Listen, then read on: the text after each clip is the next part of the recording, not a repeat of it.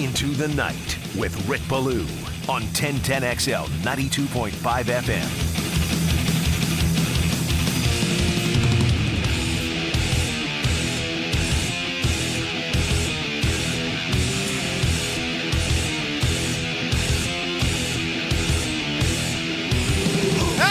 Get us out of December. 0 for December. I once worked with a man by the name of the Professor Lee Bowen who told me he was 0 for the 80s, but that's another story. You're going to have to buy me a couple of Miller Lights in order to tell you that. Rest in peace, the Professor. Together we stand, divided we fall, right?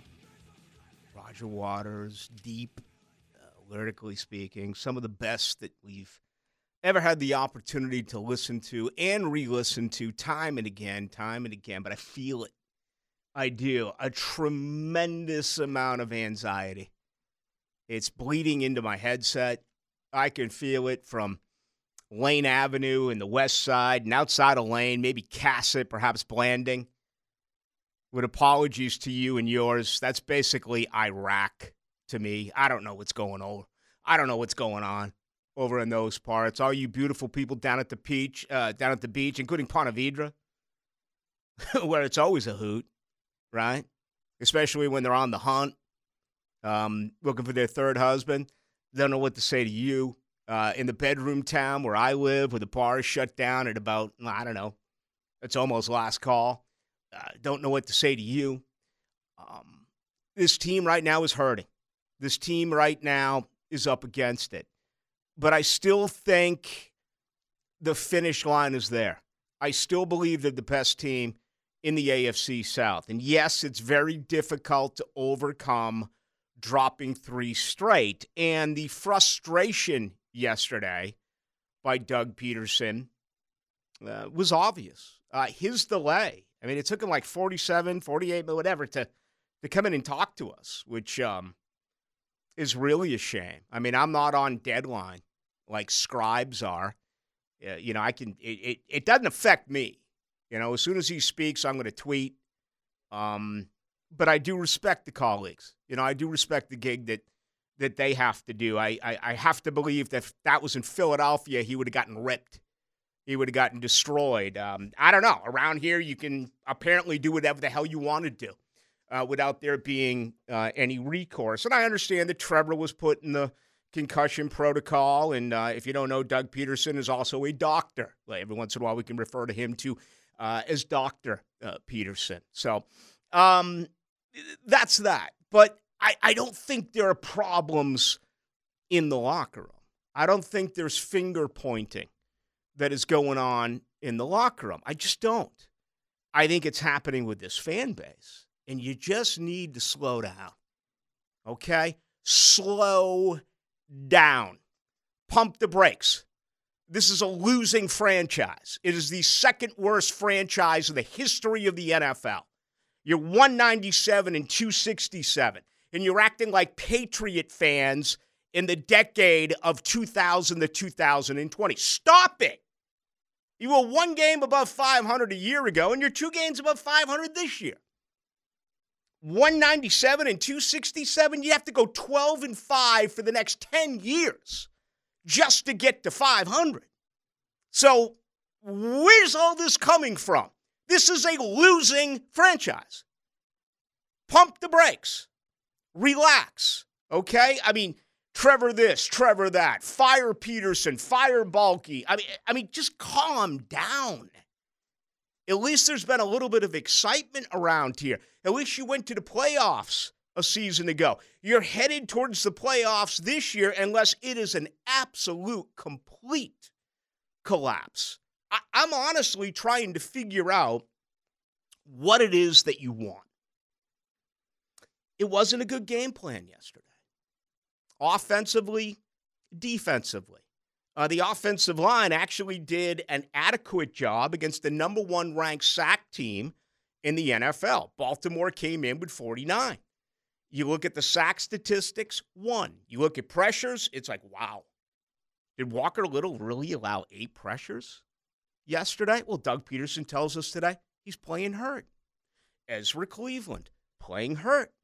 Brandon Sheriff has been hurt since the moment he got off the plane and arrived here a couple of years ago. I mean, I give him credit for being a professional. I give him credit for being a tough guy. But, it's like the Cal Ripken streak in a way. Cal got all these awards and all these people are like, oh, Cal, you go to work every day. And, oh, Cal, you're the Iron Horse. And, oh, Cal, come on. It was selfish. There were days where you knew Cal Ripken was going to show up and you could just put down a 0 for 4. Everyone needs to take a day off. Everyone needs some time away. Recharge the batteries, do whatever it is. It does. It becomes almost selfish. Now, I'm not calling Brandon Sheriff a selfish player. They don't have anyone else. I mean, who are you going to plug in? Shatley, I guess, came in yesterday for one play. You're asking Shatley to do everything. I don't know what they're going to do. Only time will tell. Maybe Cooper Hodges is your starting right guard for the 2024 season. We know it's not going to be Brandon Sheriff. But the offensive line is hurt. You're having drops. You had 4 drops yesterday, 2 by ETN, who also is playing hurt. Why are you running him when the game's out of hand? Why are you playing Trevor when the game is out of hand? And why isn't Trevor going down? Why is he taking a massive blow with 5 minutes to go in the fourth quarter? You want to blame Trent Baalke for that? You want to blame Doug Peterson for that? You want to blame Mike McCoy for that? You don't think they've told him to hang on to the ball? You don't think they've told him to get down? Of course they have. Trevor's trying to make a play. Trevor lets it go during the spirit of competition. But you people telling me that you got to bench him and he's never going to be a star. All right, now that he's in the protocol, you really want to walk out C.J. Beathard this weekend in Tampa, where all of a sudden the Buccaneers, Baker Mayfield was like Otto Graham this past weekend. Baker Mayfield was Brad Johnson, Doug Williams, help me out here, Jeff Garcia. He was the greatest that Tampa Bay has ever seen. Tom Brady. I mean, that's where you're going. They're tied for first place. I've been saying all along they're going to win these last 3 games. All of a sudden, I'm like, whoa. If Trevor can't go, you got to go, oh, it's Christmas Eve. Oh, they want to be home with the fam. Oh, the Jags drew a short. What a shock. The Jaguars drew a short straw. Just calm down and take it for what it is. This is a average football team in an average league. There's not a lot of great teams in the NFL. Who is the best team right now in pro football? Is it all of a sudden Buffalo again? Is it San Francisco, the same team that came in here 2 months ago in a 3-game losing streak? Is it Philadelphia, who's lost, 2 out of the last 3? We'll watch them tonight. Kansas City looked old. New England may be the worst team in pro football, and that wasn't an incredible effort by the Chiefs. So this remains a week-to-week league. But I'm just trying to understand the fan base. And for the most part, I love this fan base. There was forever when, Florida played football for like 1,000 years and never won anything outside of the time that they cheated. And they used to say, they act like they have a tradition of Notre Dame, but it's actually like Wake Forest. And that was forever. It was kind of like the underlying joke for rivals of Florida. I'm well aware of what this franchise has done. They have 8 playoff wins in their lifetime. They made 2 AFC championship games in 96 and 99. And they made one a few years ago in January of 2018. But a lot of you people are really acting like this franchise is 70 games above 500 lifetime, not 70 games below 500 lifetime. Just where did this come from? And I noticed it real early this year. I was getting as many complaints with wins as I was with losses. And you know that you were a part of that. Ask yourself that question now. For those of you who are complaining that they weren't winning and it wasn't sexy enough, don't you feel kind of off now? Wouldn't you take those ugly wins any day, as opposed to a hard-earned loss? It's not a good football team at the line of scrimmage. And I tell you what, they gambled and they lost on Josh Allen. Just hand him a blank check. You cannot go into next year without Josh Allen. He had 8 pressures yesterday. Pro Football Focus told us that he had a win pass block rate at 40.9, which is almost unheard of in the NFL. I know a lot of you out there don't want to say it. Trayvon Walker played well. That's what you got. You're not getting much inside. I thought you got decent coverage. I thought the defense played well enough to win that game yesterday after obviously being a big part of the problem in the first 2 losses against backup quarterbacks. I thought they played against Lamar Jackson well enough to win. If you didn't go to the game or if you were drunk at the game, and if so, I mean, it's hard not to blame you. Watching the way this team has played as of lately, you need to be under some sort of substance or two. But when you look at 42 carries, 251 yards, it's damaging. It wasn't that bad. It really wasn't in the first half. It really wasn't in the third quarter. And if Jacksonville could make field goals, if Jacksonville wouldn't have pre-snap penalties, if Jacksonville could hang on to the football, 4 drops yesterday, and Calvin Ridley's ball isn't even considered a drop. Now, it was deflected, but he got his paws on it. If you're going to pay him top 5 money, if you're going to pay him top 10 money, don't you have to make that reception? Don't you have to hang on to that ball?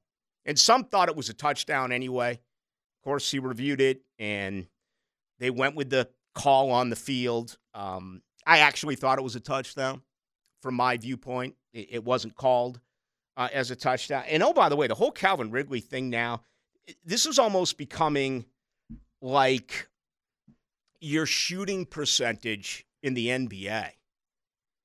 I have never, in the 30-plus years that I have done this, grabbed the box score after the game and looked at receptions compared to targets. It's becoming almost a weekly go-to. 5 of 12 yesterday. That is terrible. There's no other way to say it. I mean, it's a turd. You can do whatever you want. You can sterilize, disinfect. You can do whatever. It's still a turd. This is a turd. 5 of 12 is your number 1 wide receiver. That's awful. You don't win when you go 5 of 12, 12 targets, 5 receptions, 39 yards. This football team yesterday was 3 of 13 on third down. You can't win when you do that. Fix it. You can't run.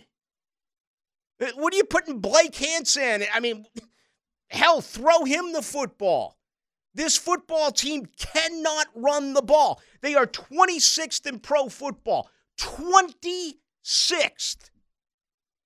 And you're wondering why they're struggling to make it to the playoffs. That is a total, complete, absolute embarrassment. 26th in rushing. Yesterday started out great. What was it? 4 carries, 27 yards for ETN.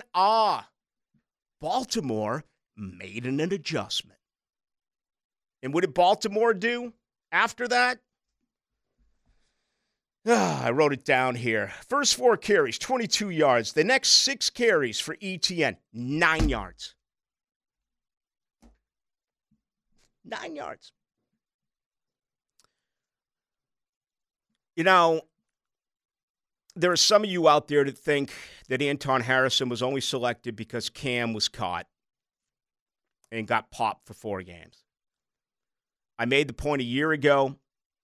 I made it this year. This football team is never going to take the next step until they fix that offensive line. Consistently, I don't care what the entity is, I don't care what the particular grades are, Jacksonville is 30th, 31st, or 32nd with their offensive line. It is soft and it is friendly. They play in quicksand. And the end result of that is you can't run the football and your quarterback is getting clobbered. This team will never take that next step until they fully address that offensive line. And it was a bad performance yesterday for Walker Little. I still think he is your future left tackle, although he's obviously injury prone. I want to say that Anton Harrison is getting better. Pro Football Focus tells me he had 3 pressures allowed yesterday. Okay? It's his first year. The interior offensive line, good luck. I already know the questions that are going to come in during the offseason. Need a receiver. Need another pass rush end. Need another safety. You need offensive linemen. Okay? I mean, just address it right now. Offensive line, and offensive line. Even if you're down on Trevor Lawrence today, they're not getting rid of Trevor Lawrence. He turned 24 in October. Okay? He has made and in some circles, if you want to say that this year has been a setback, sure, I'll accept this. And brother, I am not a Trevor Lawrence apologist at all. Not even close to it. But I still think he's one of the top 10 quarterbacks in the NFL, and I still think he has an opportunity to get better. Give Trevor Lawrence a rushing attack. Give Trevor Lawrence a balanced attack. Give Trevor Lawrence an offensive line. Screw the defense. Outscore your opponent. That's what this football team has to do. The money and the draft picks have to go to the offensive line. You can find running backs. Tank Bigsby, 1 play yesterday. 1 freaking play. 3rd-round pick. Look at the kid who got hurt, out for the year. Undrafted free. You find running backs literally grow on trees. So there's a lot of pressure right now in this organization, and thankfully they get a chance to get away because, the media's been so rough, and the fans are even worse. Mean and rough and tough. Jacksonville, upset with their football team. You should be upset with their football team. They're 2-5 at home. They can't play under the lights. I hear from my Boston boys and all of this stuff. Yeah, just a terrible look by this team with an opportunity to make a statement. And I'm sure it really doesn't matter to them. I'm sure it matters much more to you. Again, they're over it. They watch film today. They get an off day tomorrow. They're over it. They are over it. They've moved on. Okay? Yeah, I'd love to say you deserve better as the fans right here in Jacksonville. But, it simply is what it is. This game could have been totally different. Trevor Lawrence doesn't drop that ball in the 18. I don't know what to make of that. That just absolutely cannot happen. That's an unforgivable mistake. McManus missing a 50-yarder and a 55-yarder. All right, that happens. He's missed 4 out of 5. I still think it was a real good signing by Trent Baalke. He's 24 of 30. All right, he's going through a little bit of a slump right now. If you have a kick to win a game, if you have a kick that would put you into the playoffs, if you have a playoff kick, 55 yards, a lot of guys in the NFL, they make them nowadays. I get it. He missed. He hit the upright from 50 and missed from 55. Okay, it happens. And it was just a long list of mistakes that all happened in fruition. 4 times inside the 40 and 0 points. You can't do that to your defense. You're not good enough to do that to your defense. And, listening to Doug Peterson today, who remains the players' coach, Parker Washington, outside of his drop, he's making some plays. We learned more about the final play before halftime. It was asked to him a couple of times last night. and Doug Peterson was pretty generic. He was a little bit more expressive with that today. As a matter of fact, do we have any of that? JJ, let's see here. Concussion, negatives. I don't think we have that. Well, he talked about Washington's route on the last play. Yeah, let's play that. This is the last play, and not getting out of bounds or not spiking the football. Here's Doug Peterson with that answer this afternoon. No, it's just it's a flat route. It's right to the flat. In that situation, the intent is to, if you can score. If not, you throw it away, right? And you either give yourself an opportunity to run another play if time permits, or you kick the field goal. And it's a great teaching moment again for us to go back through that situation and coach that up. And I don't know if Parker this season's been in that situation. Trevor has. It's the same play we scored against them last year when we hit Martin Jones in the back of the end zone. It's the exact same play. So that's the intent of that play. Wrong. Totally unacceptable. Wrong. Loved his description, appreciate his transparency, but don't give me teaching moment. You're in the NFL. It's your full-time job. It's the second time in 3 weeks. He's made mistakes. Ran a wrong route, didn't get out of bounds. He's a rookie. He's no longer a rookie. It was game 14? Game 15? You trying to tell me in high school he didn't know how to get out of bounds? Trying to tell me at Penn State he didn't know how to get out of bounds? You know how to get out of bounds. You're sitting on the couch. I know how to teaching point. That's football 101. Guys who don't even watch the game, guys who yell up and have their bean dip during the Super Bowl, and they're more interested in Super Bowl commercials than they actually are the game, know that you got to get out of bounds. A teaching point? That's where I draw the line. That is unacceptable. Trevor shouldn't throw to him if he knows he's a rookie and if he knows that he might not get out of bounds. So it feels like we're getting 1 to 2 to 3 of these every week now. Parker Washington running a wrong route. Trevor Lawrence gets hurt. Gregory Jr. can't understand what he's supposed to do because Cincinnati, albeit, is going to run a little bit of motion offense. And by the way, the crowd, you're too loud on defense. Quiet down. This time here, you're not getting out of bounds. It's Tank Bigsby earlier in the year, holding on to the football, that whole strip sack. It's their full-time job. We're making it seem like they played flag football or something, and they never played this contact sport. It's not that different from college to pro. That rule isn't.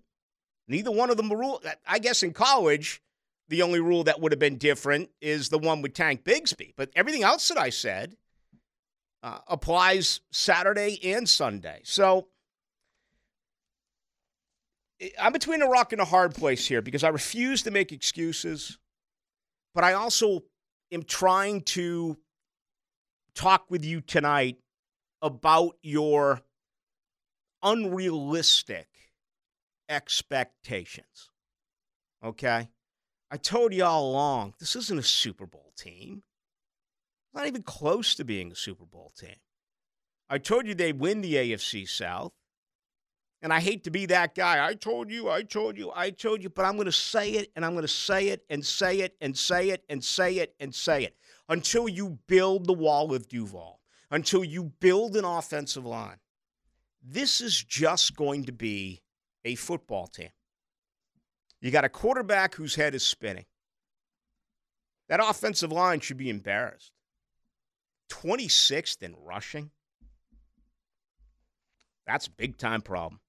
Out of any team that's going to the playoffs, Jacksonville is by far the worst rushing team in the NFL outside of the exception of Cincinnati, who was the worst rushing team in pro football, and we saw what they did to Jacksonville on the ground just a couple of weeks ago. They absolutely tore them up. All right, so let's get after it tonight. This thing is fixable. You can win the next 3. Tampa's no problem, right? It's Tampa. Baker Mayfield? Come on. This is an automatic win, right? I don't know. The line's flipped. That's not what Las Vegas is telling us. And the intangible is massive. Young kids at home, wife at home. You got to play a game on Christmas. Oh, and that game doesn't tip off to what, 4:20? The way it takes to play an NFL game today, that's 7:20, probably over around 7:50. Oh, I got to shower up. Oh, I got to talk to that rough media. Oh, I got to get the police escort to the tarmac. Oh, that long flight. Oh, my God, that long flight from Tampa to Jacksonville. Probably won't be home until 11:30, midnight. I'm going to miss Christmas Eve with the kids. How much of a distraction is that for this football team? Not a distraction to you because you're home with your family. Is it a distraction to them? A team that's lost 3 in a row. That is a colossal intangible. Keep that one in mind when you get ready to make your pick later in the week between the Jags and the Bucs. Opening comments tonight and every night brought to you by Shmunez Vision. They wish you a very happy holiday, as we do here at 1010 XL and 92.5 FM. All right, they're your one-stop, everything to do is your eyes. If you have bad eyes, maybe that was a good thing yesterday, watching this football team.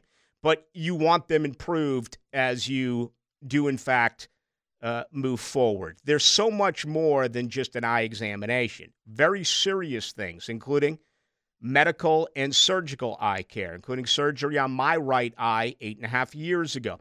Such problems could exist cataract style, all right? Cornea, double vision, redness, blurriness. If any of this is an issue for you, check them out online. Just go to shmunezvision.com. That is shmunezvision.com. Care you can see. When we come back, we bring in the incomparable J.J. LaSalva. And we hear from you, 641-1010 on the text line. It's brought to you by Lifetime Enclosures. Into the Night with Rick Ballou on 1010XL 92.5 FM. All right, 23-7 Baltimore. The Jaguars play well enough yesterday defensively to win a football game this time. I think you have to fault the offense. You have to fault special teams and coaching. Jacksonville 2-5 this year at the bank. They have one other opportunity that, of course, will be against Carolina. That's coming up in a week. They go to Tampa, where all of a sudden this line is basically switched. It was 3 points yesterday during the Jaguars game. And last night I saw that it went down to Jacksonville -1 after it was announced that Trevor Lawrence was in the concussion protocol. I've seen some circles today where it's even. So it's virtually going to be a pick 'em, depending on what goes on with Trevor Lawrence. Off day tomorrow. And, off day tomorrow, and we'll find out certainly more on Wednesday. I'm still shocked he played a couple of weeks ago after rolling the ankle. So I'm not going to put anything on this percentage-wise as to whether or not he goes. He is a tough guy. I'll give you some bad news. All right, give it to us. On both sports books that I frequent, I just went to both of them, and there's no line on the game. They took the game off the board. I would assume he plays, but I'm just saying they don't know enough to put the game up. That would be concerning early in the week for me. Some criticism I received was, well, if it happened at the 5-minute mark, why wasn't he removed from the game? He didn't say anything until after the game. Okay? So let's put the facts out there. He didn't say a word. And if it did happen on that play, if you know the play I'm talking about, there were two rushes that Lawrence had late in that fourth quarter. Both of them were towards the Baltimore sideline. Actually, three rushes. On one of them, right at the 5-minute mark, he did not go down. And he took a shot, and he was also, if you remember, he was really thrown to the ground. And, I think there's a lot of people who believe that is actually where the concussion did take place. I don't know the answer to that. Doug Peterson didn't know the answer to that. We weren't allowed to speak with Trevor Lawrence last night after the game. It's an NFL rule that if you are in the concussion protocol, you do not speak to the media. So that's very understandable. And, it's disappointing. I don't see anyone be hurt, particularly with that type of injury. I really would have liked to have heard from Trevor to kind of get his feeling on what happened yesterday. I mean, they were moving the football. I think they had 181 yards in the first half and 0 points. That just can't happen. And I understand the 6 with the missed field goals, but they were 0 for 3 in the red zone. And remember that one sequence of plays that did happen? It was, I want to say the Jaguars had the ball on Baltimore 16. And on first down and 10 from the 16, they handed the football off to Travis Etienne, who had a 2-yard loss. Then Evan Ingram with a false start. I mean, I was yelling about pre-snap penalties last week. I think he had 5 a week ago, or it may have been 2 weeks ago. Sometimes things get cluttered for me during losing streaks. But here's Evan Ingram, who's having a career year. False start. So instead of being, first and 10, all of a sudden you're second and 12, all of a sudden you're second and 17, right? Then you have a Parker Washington drop. And then Trevor Lawrence, it's like it was 3rd and 18 or whatever the heck it was. And Trevor tries to make a play. Trevor picks up, 7 to 10 yards worth and then just drops the football at the 18-yard line. That is a killer. You can't allow that to happen at this level. And it did yesterday, and it ended up really hurting this football team. All right. Outside of that, there were a couple of good things that I saw yesterday, okay? I think Monteric Brown is playing some really good football. I thought Dewey played some decent football. They went to quite a bit of that 3-safety look, and you're missing your best safety in Andre Sisco. That is something that you don't want, and, hopefully you'll be able to get him back this weekend. I've said all along, I think Tyson Campbell's their best corner. That's not a shock. Darius Williams obviously having a better season. Here comes Baker Mayfield, and he's got a lot of weapons. As you know, particularly with Mike Evans. Okay, what is it now? 9 straight years, 1,000 yards or more, maybe 10. It's just absolutely baffling what he has done. He's such an imposing target. And all of a sudden, you look at Baker, the guy never gets any recognition, but he's going to be playing at home, and he's coming off of maybe the greatest game of his NFL career. So all of a sudden, the confidence level is going to be very high for Tampa Bay. And, if they're looking at this secondary, they're going to watch the film, and they're going to understand that Jacksonville, for the most part, tried to take away running the football first. That's why you had Antonio Johnson in for nearly 30 plays, and you went to some of those 3-safety looks. And as well, he played an awful lot just at nickel. I want to say Trey Herndon only got 7 snaps in this game. But you also noticed that they did a pretty decent job against Odell Beckham. They did a pretty decent job yesterday against the rookie Flowers out of Boston College. I mean, look at the numbers here. Let's see. Odell Beckham, 1 reception, 14 yards on 3 targets. You're going to take that any day of the week.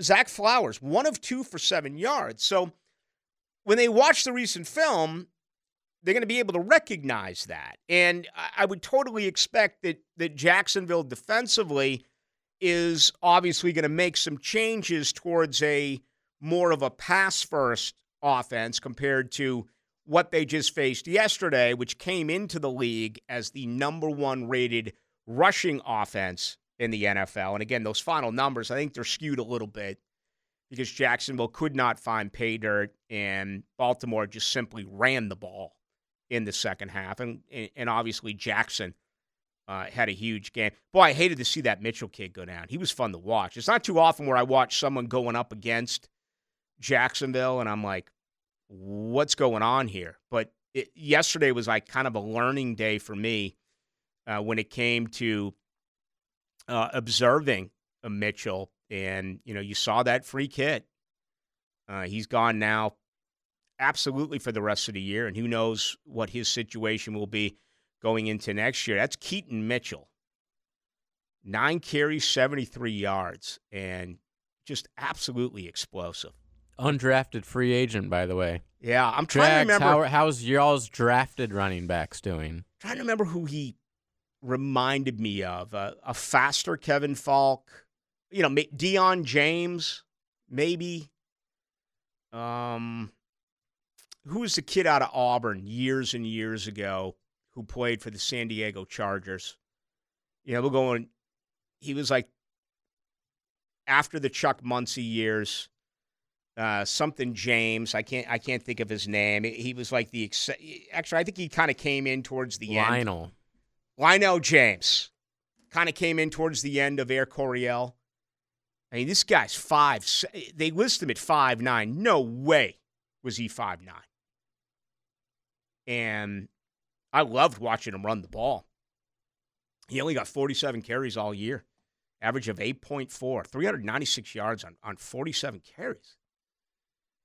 And, that's what a good offense does. That's what a good rushing offense does. We're so about the pass. Everything in this league is about the pass. But running the football is so much more effective top to bottom unless you're really trailing, late in the game and you have to make up a lot of points, kind of like we saw a week ago tonight when Tennessee came from behind with less than 5 minutes to go against Miami. When you're able to run the football, you control the time of possession and you keep your defense rested. And I know you're not going to earn any style points, and I know that NFL fans, for the most part, don't like it the way that they do a passing style of offense, but I would love it if Jacksonville could hang their hat on a great rushing offense with a dominant offensive line and a team that ran the ball. And, right now, Baltimore's the number 1 rushing offense in the NFL. Yeah, but don't you have to have the threat of, the quarterback on the play actions? You're not going to get that with Trevor ever.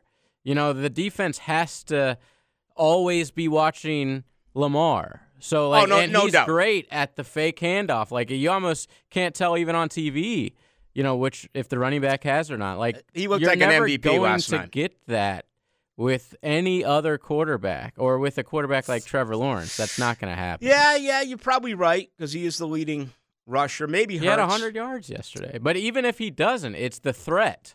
I mean, you don't have that threat with Trevor. Yeah, Hurts is a good one. I mean, listen, he's doing this right now without his leading rusher. He's doing this without one of the top 5 tight ends in the game, and Mark Andrews, and they didn't miss a beat. I mean, you took 2 huge parts away from that offense, and Jackson is so talented. And not only that, but there's always the threat that he can throw the ball. I mean, you still have OBJ on one side. You got this Zach Flowers kid. He didn't do anything yesterday, but Zay Flowers, I want to say he's over 700 yards, 600 yards, 700 yards as a rookie. Still has put up some pretty good numbers. But there's never been a case where Jacksonville, even when you had James Robinson and Travis Etienne, there's never been a feeling that this football team, you really have to set up and try to stop the run. And to be fair, there's not a lot of teams in the NFL that are that way. I just wish Jacksonville was. And, it feels like this league is almost first to 30, if that makes any sense. Or we're teams that is going to come out and try to outgun you quarterback-wise. But, I think this has been a really down year for quarterback play, right? I mean, we don't have a quarterback yet with more than 30 touchdowns. It was a conversation that I was having in the box yesterday. Who is the MVP right now? Is it Tua? Is it Purdy? Is it Dak? Is it Lamar? It's got to be one of those four, right? Purdy is the big favorite right now. We have 13 receivers with 1,000 yards or more. I think it was 2019 where we had 29 in the league. But right now, going into tonight, okay, we have 13. You know how many rushers in the NFL have more than 1,000 yards? 1. Let's think about that for a moment. 13-1, and we got a game tonight. And, for what it's worth, I got to hit this break. For what it's worth, I think we get number 14 tonight because Devontae Smith is over 900 yards. Okay, he's got 907, so he needs a big night. He's certainly going to get there. So they have 2 receivers. I'm assuming A.J. Brown has 1,000 yards. Oh, yeah. That's impressive. Oh, yeah. No question about it. And, the flip side of this is we know how poor Jacksonville's rushing offense is. Again, they're 26th in the NFL. Their leading receiver is 31st in the NFL. And that's Christian Kirk. And right behind him is Calvin Ridley, who's 32nd in the NFL. So, again, we're talking about a playoff team. We're talking about a team that is going to win the AFC South, in my opinion, is going to win the AFC South. But ask yourself, what do they really do well? They certainly don't run the ball. I mean, don't even share that comment with us because it's a lie. Does this football team pass the ball well? I just gave you the facts. The 31st and 32nd best wide receivers in the NFL are Kirk and Ridley. 31 and 32. Doesn't add up. All right, we got much more to do. If you want to join the conversation, 641-1010 on the text line. That's brought to you by Lifetime Enclosures. Into the Night with Rick Ballou on 1010XL 92.5 FM. Marvin Jones Jr. on his way to God's country. Text his daddy a couple hours ago. Family very excited. 2 years at Georgia. He will be on his way to Florida State. Signing day coming up on Wednesday. I guess the big story now is about flipping. And so much more of that is absolutely going to happen with the NIL coming into play. So it's going to be interesting to see what happens in this state. All 3 teams, Florida, Florida State, Miami, going to have really good recruiting classes, freshmen that are coming in. But as always, the transfer portal is enormous. And Florida State had DJU in. They also had Cam Ward in. Miami had Cam Ward. Looks like it's down to those 2, although some are saying possibly the NFL for Ward. We saw today that Jaden Daniels took himself out.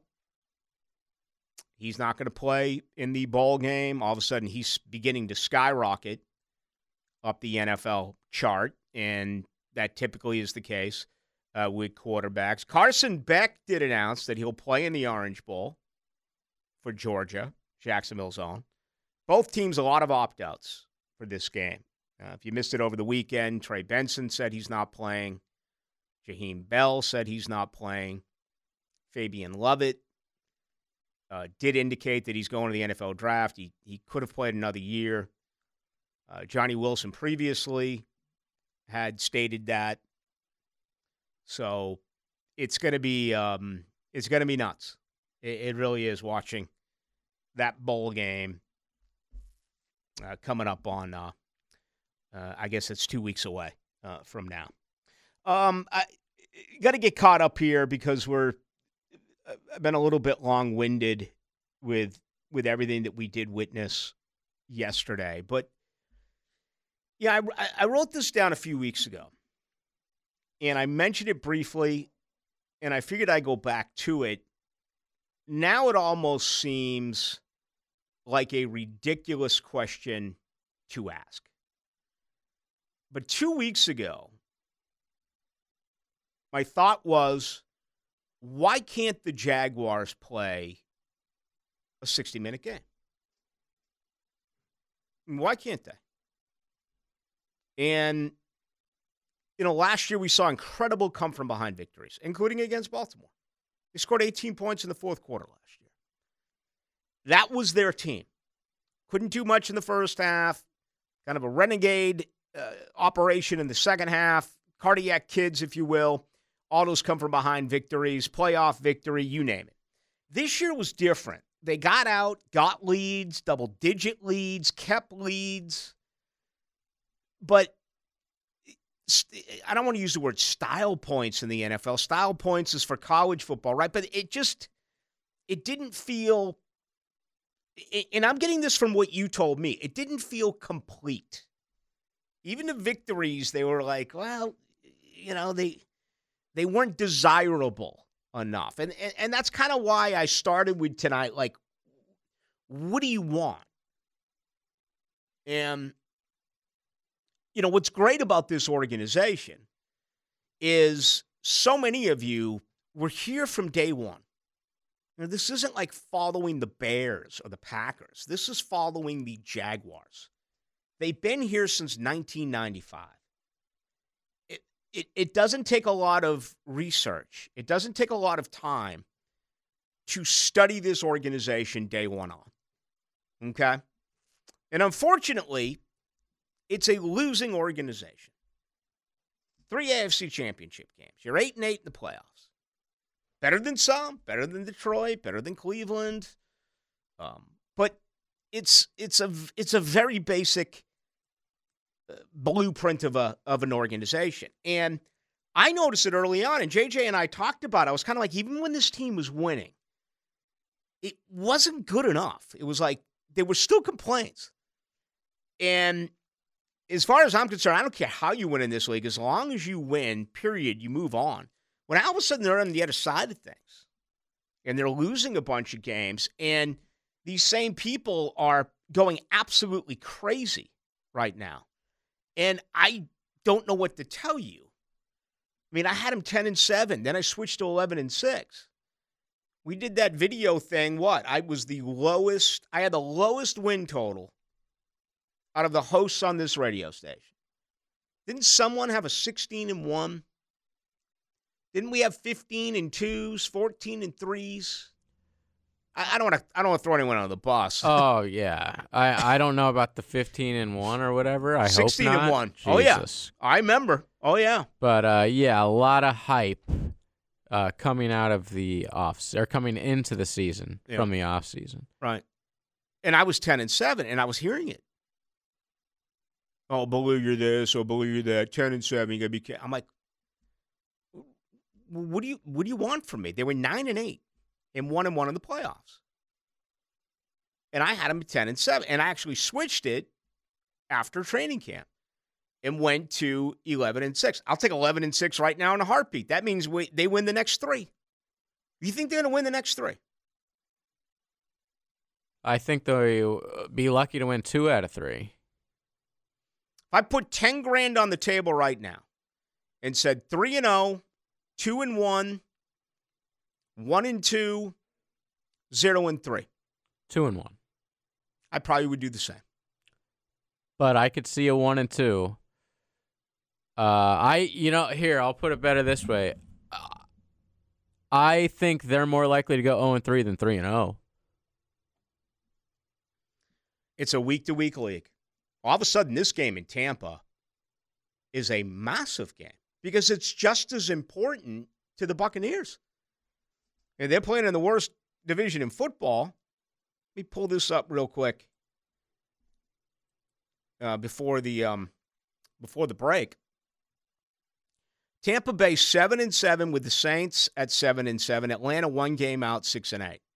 But here's the most important number. Points. I always look at points scored, points allowed. For the season, Tampa Bay +6.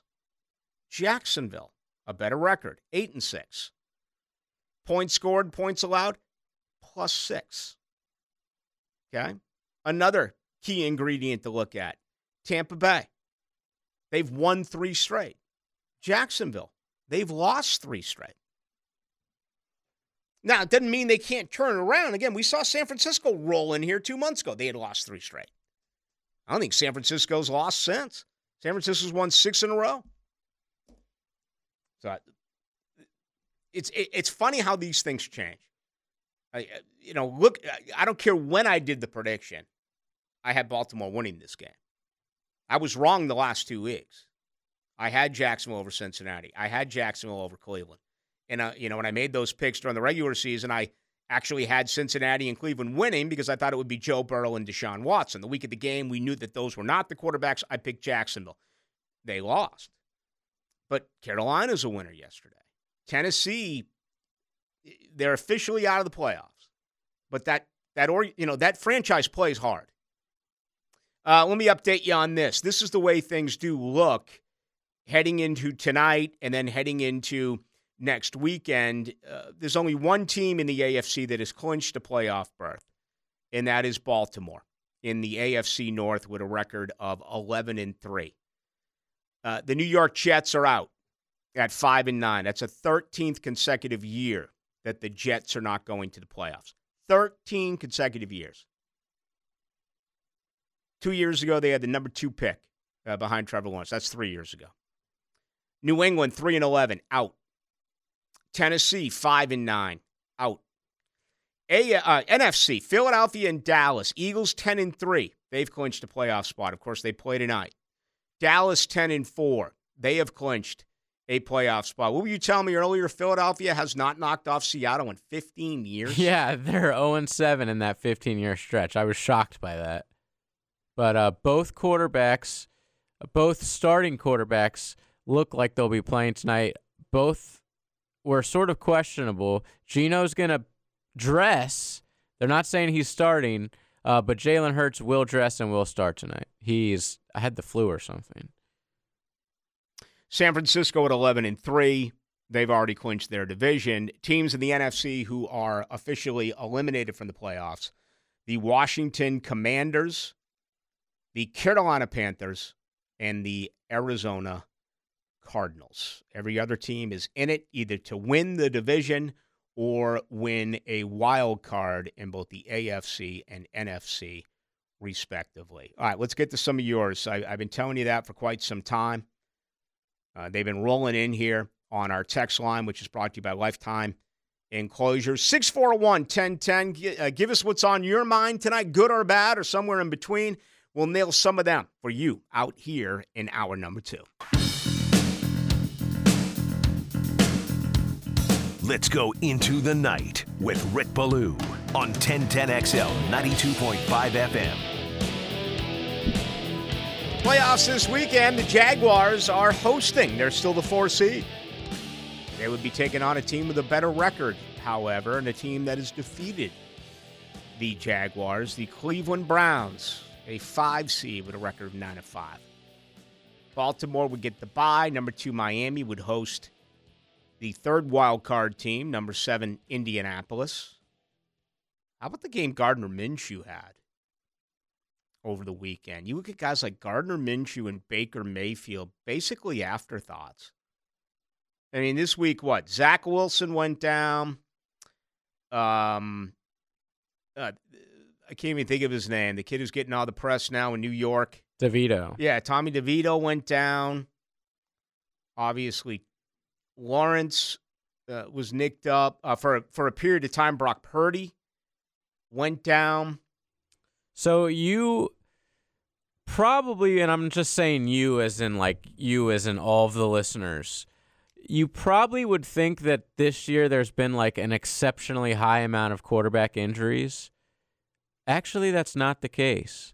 Last year, through this same week, whatever it is, week 13, whatever, last year there was one more quarterback starter than this year. I think it was like 59 to 58. Are you kidding me? No, this is just something that happens. I know the late John Clayton, that was his go-to. He used to grade quarterback starts and quarterback snaps and all that stuff. It was kind of like his little thing away. Boy, I miss John. But that's a shock to me. If that was a bar bet, I would have lost all my cash. Yeah, you know what? I wonder how many last year, though, were benchings compared to injuries. Maybe. That'd take a little bit more work.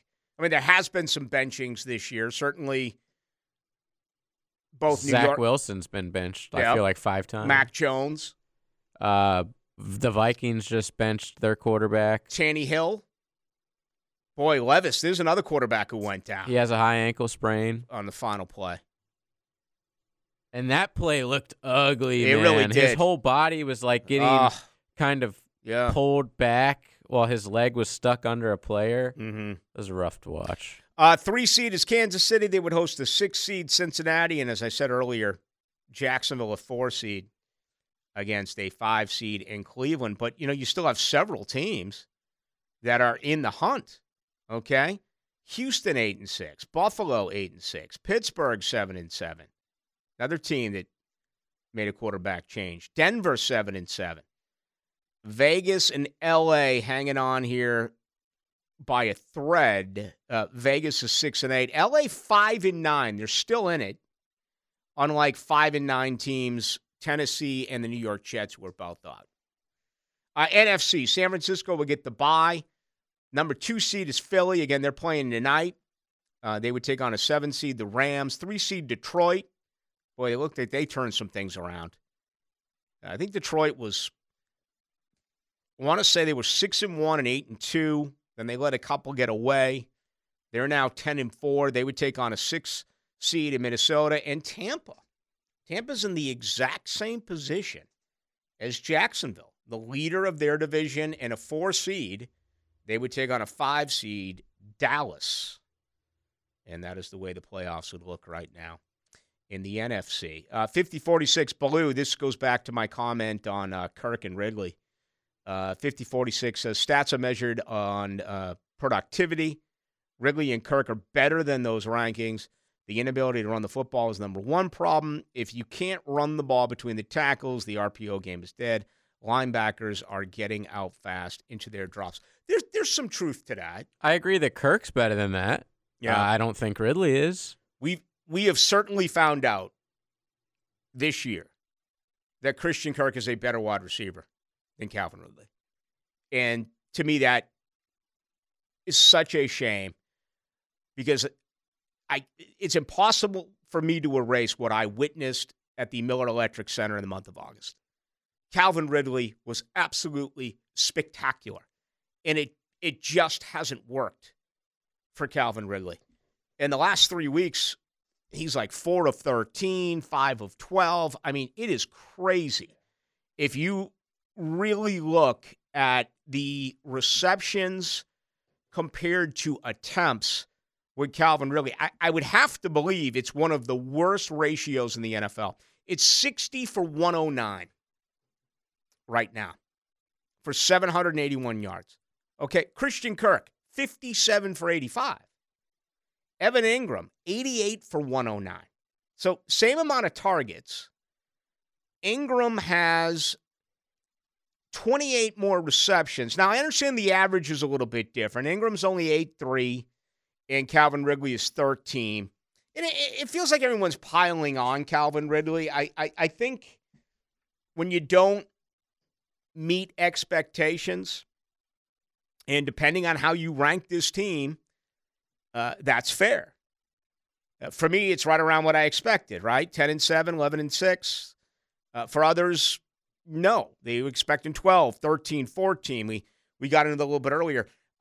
It feels like Ridley's becoming a big part of this blame game, whether that's fair or unfair. I will say this, though. There's no way I'm paying this man top 5 wide receiver money. He turns 20 on Wednesday. 29 on Wednesday. So there's no way I can do that. Hey, one other comment to the 50-46. I'm a huge numbers guy, but you can always spin it. Are you an NBA player who gets 20 a night? But do you get 20 a night because you go 7 of, because you go 7 do you of take 15, 20 shots or 10 7, shots? Yeah, 7 of 15 from the field, and you make 6 free throws, or you get 20 a night and you make 8 shots a night, but you take 25 shots or whatever. Stats can be skewed, and there are times where you'll have wide receivers who have much more yardage, but it's because their team is down by a couple of touchdowns, and all you're going to do is throw the football in the fourth quarter. Instead of, Jacksonville, remember that stretch where they were up by double digits at half? They were up by double digits for the remainder of the game. You can be a balanced attack. I remember a couple of these games a few weeks ago, even though Jacksonville was struggling to run the football. I want to say Tennessee and Houston. They still ran it 36 and 30 times respectively, and their yards per was terrible. It was like just over 3. But they still tried to address running the football for several reasons. The most important, you have the lead, you take the clock. Keep it ticking. But yeah, if Jackson was down like they were yesterday in so many of these games, then you can make the case that Kirk and Wrigley would have a couple 100 yards more receiving apiece. So that's fair. I agree with that. Also, Kirk at this point's missed like 3 games, right? Oh, yeah. He would have had a career year. He would have. 44-45, Ballou. Hey, Rick, Soto's passes really have been trash throwing them up double coverage. I mean, on some of those passes from Trevor have been terrible. Yeah, maybe. And he's number 1 in the league in forcing PIs. That's a hidden stat. Jacksonville's number 1 in the NFL in that category. So that's something that, you can take with you as well. 31-39, I get shades of the 2018 coming off a strong 2017. What I mean by that is the front office content, essentially keeping yada, yada, yada, nothing outside of the guard free agency, luxury picks. It is what it is. We aren't having the ball bounce our way. Well, there's a big difference between 2017 and 2018. You have a quarterback. I know you're upset with him right now, but you have a quarterback. And you have a quarterback who's pressing. You have a quarterback who's trying to make plays. And I have to imagine this is very difficult for Doug Peterson, a former quarterback himself. Trevor made way too many mistakes yesterday. The most egregious, just dropping the ball on the 18.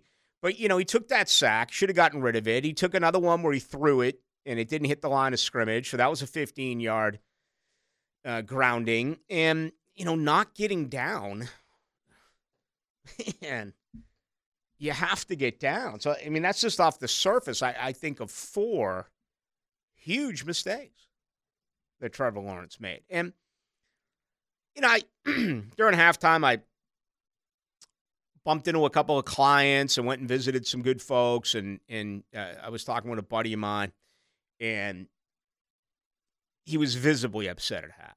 We left 12 points on the field. How can we do this? How can you not get out of bounds? How are they doing? When is Trevor going to learn? And that was the thing. How much longer is he going to be protected? When's he going to learn? And I thought it was a really good point.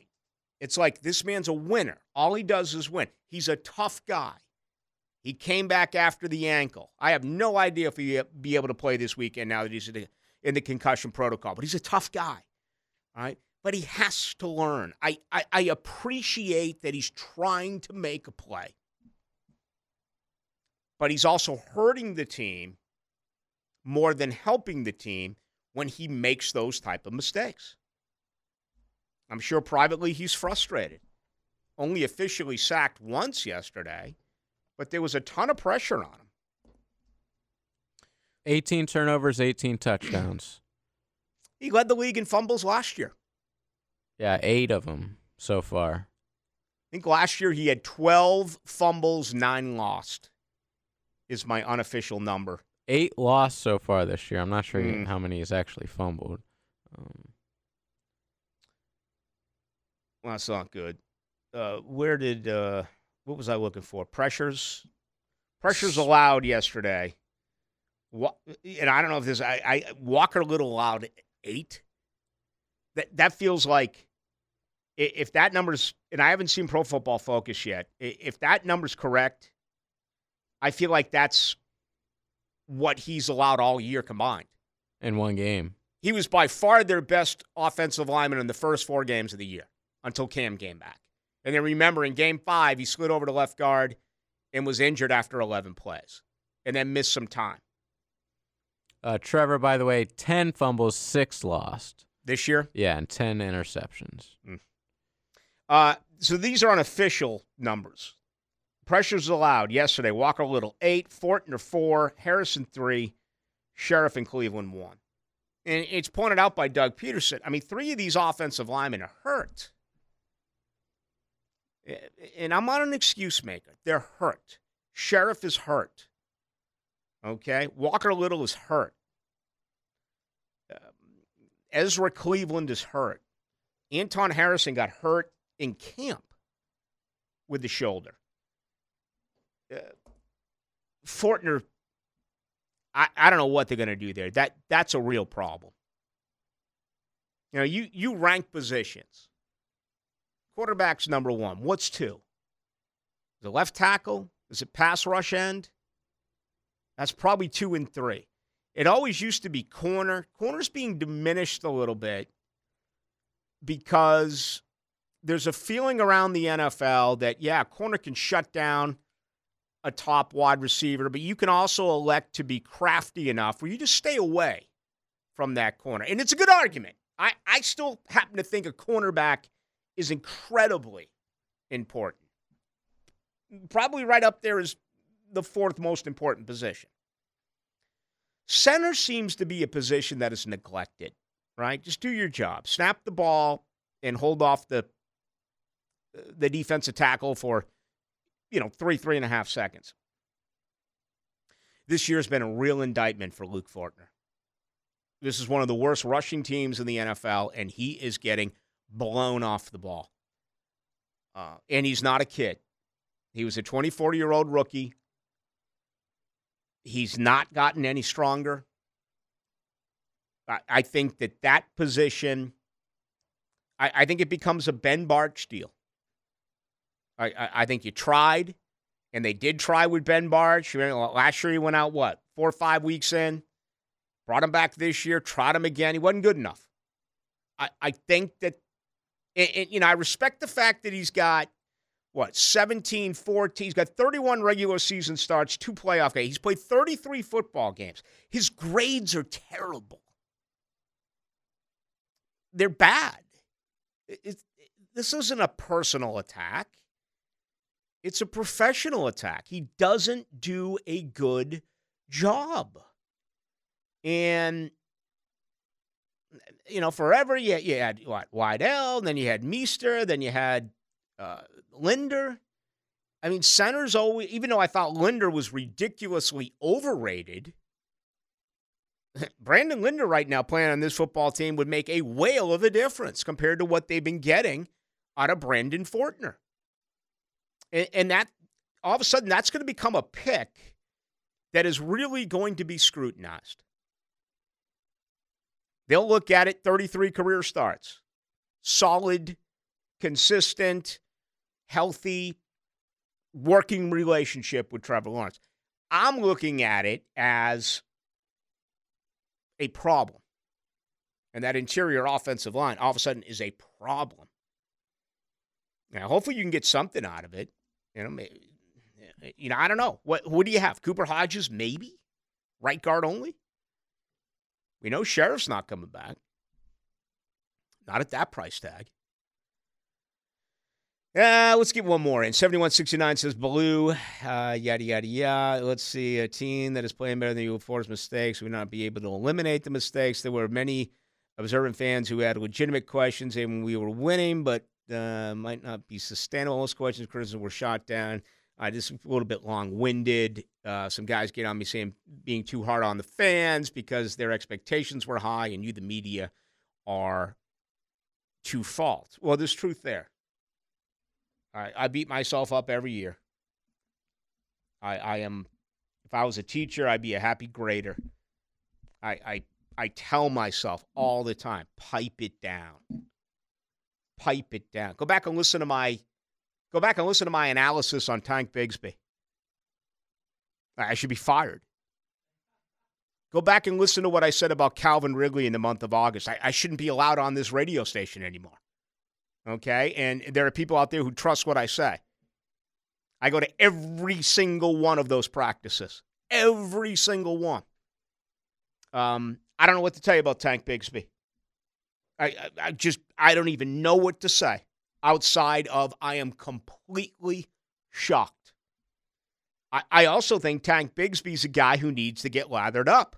I also believe that Tank Bigsby's a guy that you can't just give one carry to or two carries to. He needs a bunch of carries. And I know he's got issues hanging on to the football. Is he mentally into the game? But yeah, okay. I can handle that. I'm going to tell you what I see. Tank Bigsby in camp, and again, we are in a business where people are so scared to admit that they're wrong. I've never had that problem. I absolutely bragged about Tank Bigsby. And I won't mention anyone else, but I watched practice with quite a few people who echoed the same sentiment. You'll find it pretty hard to believe now, but I'm not going to steer away from it. And I'm not going to listen. They're not going to give up on him. They invested a third-round pick. And that goes back to Fortner too. Ego comes into play. You think Trent Baalke's going to give up on former third-round picks? I mean, his ass is on the line with these picks. So, yes, ego does come into play. Final thought before we break. Trayvon Walker's playing good football. Josh Allen's playing outstanding football. Can you imagine what the defense would be like without the push they're getting? You had 8 pressures yesterday by Allen. You had 6 by Walker. You're not getting anything from Chason. You're not getting anything from Smoot. You're getting very little from your interior defensive line. Gotsis here and there. You're not getting any push. You've been a solid run defense up until yesterday. You were 4th in the NFL. That dropped down significantly after giving up 251 rushing yards. But when it comes to getting to the quarterback, and hey, listen, the quarterback you faced yesterday is basically unlike any other quarterback in the league. He's just spectacular. I mean, he is incredible, Lamar Jackson. And even in that first series, I was surprised they held him to a field goal. It's like he's doing whatever he wants to do. And Jacksonville came up pretty big, particularly on third down early in that game. All right, what do we have over there on the other side? You're such a gift giver. Yeah, we have tickets to the Gator Bowl. Pair of tickets to Tax Slayer Gator Bowl, Clemson versus Kentucky, Everbank, December 29th at noon. Tell us who's playing in the game. We'll give you the tickets. Kidding. Gonna be a great game. What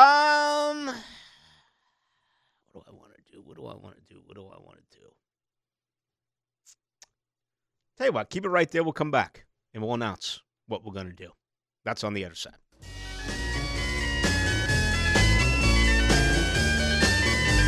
Let's go into the night with Rick Ballou on 1010XL 92.5 FM.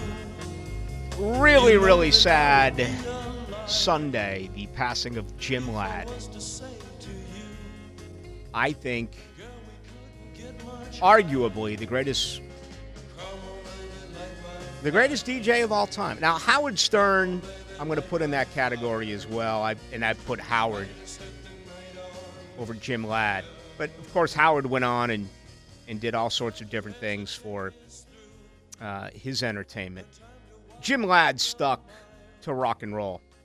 But it was incredible. He was a West Coast guy, but he had his free-form music show. And I kid with JJ about this, that kind of my a big part of me would love to be like a late-night classic rock DJ. Yeah, I would absolutely learn to smoke cigarettes, probably 3 packs a show, and burn them out the back door, but play like 4 songs an hour and then talk in between songs. And that's what Jim Ladd did. And he was so incredibly respected. Pink Floyd, The Doors, The Beatles, all the LA bands, the Eagles. He was like the go-to. And he was in a lot of movies, cameos here, cameos there. He actually was on the Hollywood Walk of Fame. And this guy partied with rock stars. Just think about how cool that was. And for those of you a little bit older out there, if you ever listen to Jim Ladd, he was great. And I envy his career. I get asked all the time, all these, athletes or everything folks I've ever interviewed, who would you? It's weird. Maybe it's because I've been just doing this for so long. I'm a dime a dozen to them in a way. They're kind of a dime a dozen to me, regardless of their name. I would much rather have partied with rock stars. Can you imagine that life when they trust you? And just think about it, the way it was in the 60s and the 70s and the 80s and even the 90s. And when you're coming out with a new album and you go to a place like Los Angeles and Jim Ladd brings you in the studio and you play a couple of tracks and maybe they play something live for you and you do a Q&A with them. And that's the way it was. And Jim Ladd was one of the greatest. So he died at 75. Really upset to hear about that. He was still on classic rock. Actually, he was doing deep cuts, I believe, on XM Sirius. Big fan of Jim Ladd. Now, Eric Montross passed as well. Cancer sucks. Gosh. Montross played for my Celtics, but I certainly remember him more as a college basketball player at North Carolina. We've lost some really good people here at the end in December of 2023. A lot of you not familiar with Jim Ladd. Classic rock fans will be, though. Trying to think who else I would even put up there. Stern, Jim Ladd, anyone else? I mean, these are so few and far between. There's really no one else that... There's a couple of Boston DJs that I grew up listening to back on WBCN that were pretty good. But that was the deal back then. Jake Giles, U2, Aerosmith. All right, 2 of the 3 of Boston bands. But like U2, like Boston really became like the first city to embrace them. And I mean, I just can't imagine. I mean, I'm thrilled when I have Derek Trucks come in here and join me, and Susan and Derek.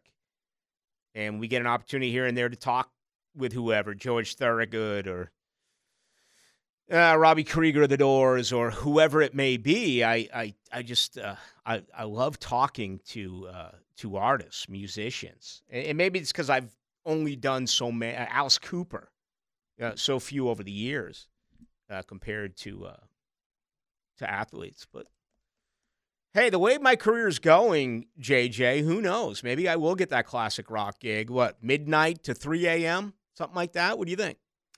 I think you could probably start your own podcast and do whatever you want, whenever you want nowadays. Okay. I guess playing the music, though, you wouldn't have the rights. That's sort of... Well, when I'm playing the music, I could find something to numb the pain. Just kind of drift off. Imagine life with no sports. See, here's the difference between music and sports. Music ain't going to disappoint you, right? Unless you play sad songs.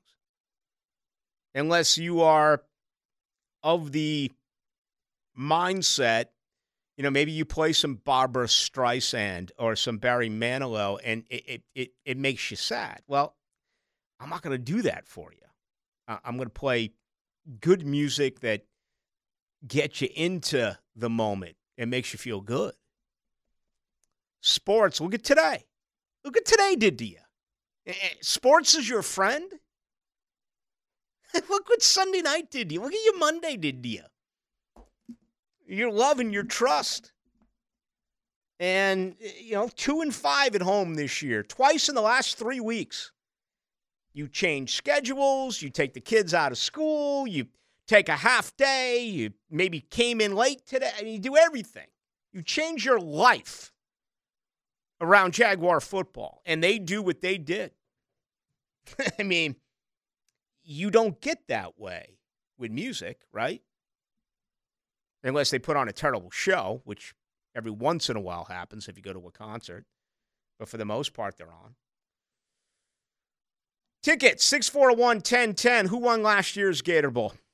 It was played December 30th, 2022. Who won it? You get to talk with JJ, and you'll get a couple of tickets for that game. Dr. Johnny Fever, I'm not aware of him. Late night DJ Donald Fagen. Well, Donald Fagen is obviously the lead singer of Steely Dan, but not for. See, whenever I mention this stuff, I know that it affects you because I'm getting hit after hit after hit after hit after hit after hit. 641-1010 on the text line, brought to you by Lifetime Enclosure. So bound to hear about Jim Loud, lived in L.A. for 27 years. Yep, he was a legend. No doubt about it. All right, you talked to JJ, who won last year's Gator Bowl. On the other side, final thoughts on this one, Hacker at 8. Now, today's takeaways, brought to you by Key Buick GMC, where our family dealership has been helping families buy vehicles for over 50 years. All right, some great stuff on the lot right now over at Key Buick, Key GMC. Love my GMC Sierra from Key and the GF here Buick Enclave. Again, plenty on the lot, 23s, 24s, used cars as well. Got my oldest daughter a used car from Key. So take advantage of what's going on right now in the month of December. And you got the rest of this week, certainly, before Christmas, which is 1 week from today. My takeaway is simply this. A lot of you are down on Trevor Lawrence right now. You were last night on social media. You have been as well today. To me, ask yourself, when are you going to get over it? Because do you think they beat Tampa Bay without him this weekend? This game is just as important to the Buccaneers as it is for the Jaguars. So we'll know nothing tomorrow during an off day. I have a feeling we'll get a much better understanding on Wednesday when the Jaguars hit the practice field. And that's typically the day that we get an opportunity to hear from Trevor Lawrence. I'm guessing we won't because of the NFL rule. Players do not speak once they are under while they are under the concussion protocol.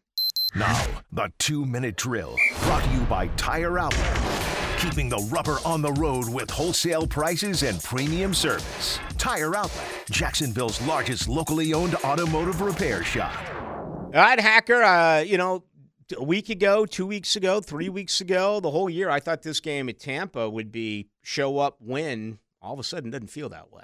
No. You take into account Lawrence's issue now, and even if Lawrence was in there, Tampa Bay's playing better than Jacksonville. Both teams desperately need it. But, boy, Baker Mayfield and the Bucs went into Lambeau yesterday and put one on Green Bay. Mike Evans, 92 career touchdown catches for that guy. Guy's insane. And then Chris Godwin had 10 grabs, the running game for Tampa. The Jaguars, I don't know how or why Jaguar fans feel, at least going into last night, that, Baltimore's going to be tough, but the last three are going to be easy, Say what you will about Carolina and Tennessee, this Tampa game, to me, is going to be far, far from easy. Yeah, and, I also wonder about that intangible. Some of those young families, whenever, away from their kids on Christmas Eve, they're not going to get back here until probably, they probably won't get home until midnight or so, with this being a 4 o'clock game, not a 1 o'clock game. Yeah, I want to thank the NFL for doing that because we're scheduled to do a fifth quarter from 9 to 11 on Sunday night. So the wife is really fired up about that. But look, it's fun to have games that matter in the month of December. Unfortunately, the Jaguars very easily after Sunday could find themselves staring up at a new division leader, whether that be Houston or Indianapolis. What a great Sunday with Cleveland going to Houston, with Indy going to Atlanta, and with Jacksonville going to Tampa Bay. 10 straight years of 1,000 yards or more from Mike Evans. Yeah. 10 straight. Crazy good. Yeah. Crazy good. I don't think it's as, I want to say Jerry Rice had 11 straight seasons, but I don't know if he began his career with it. I want to say that this is first time ever in the history of the game.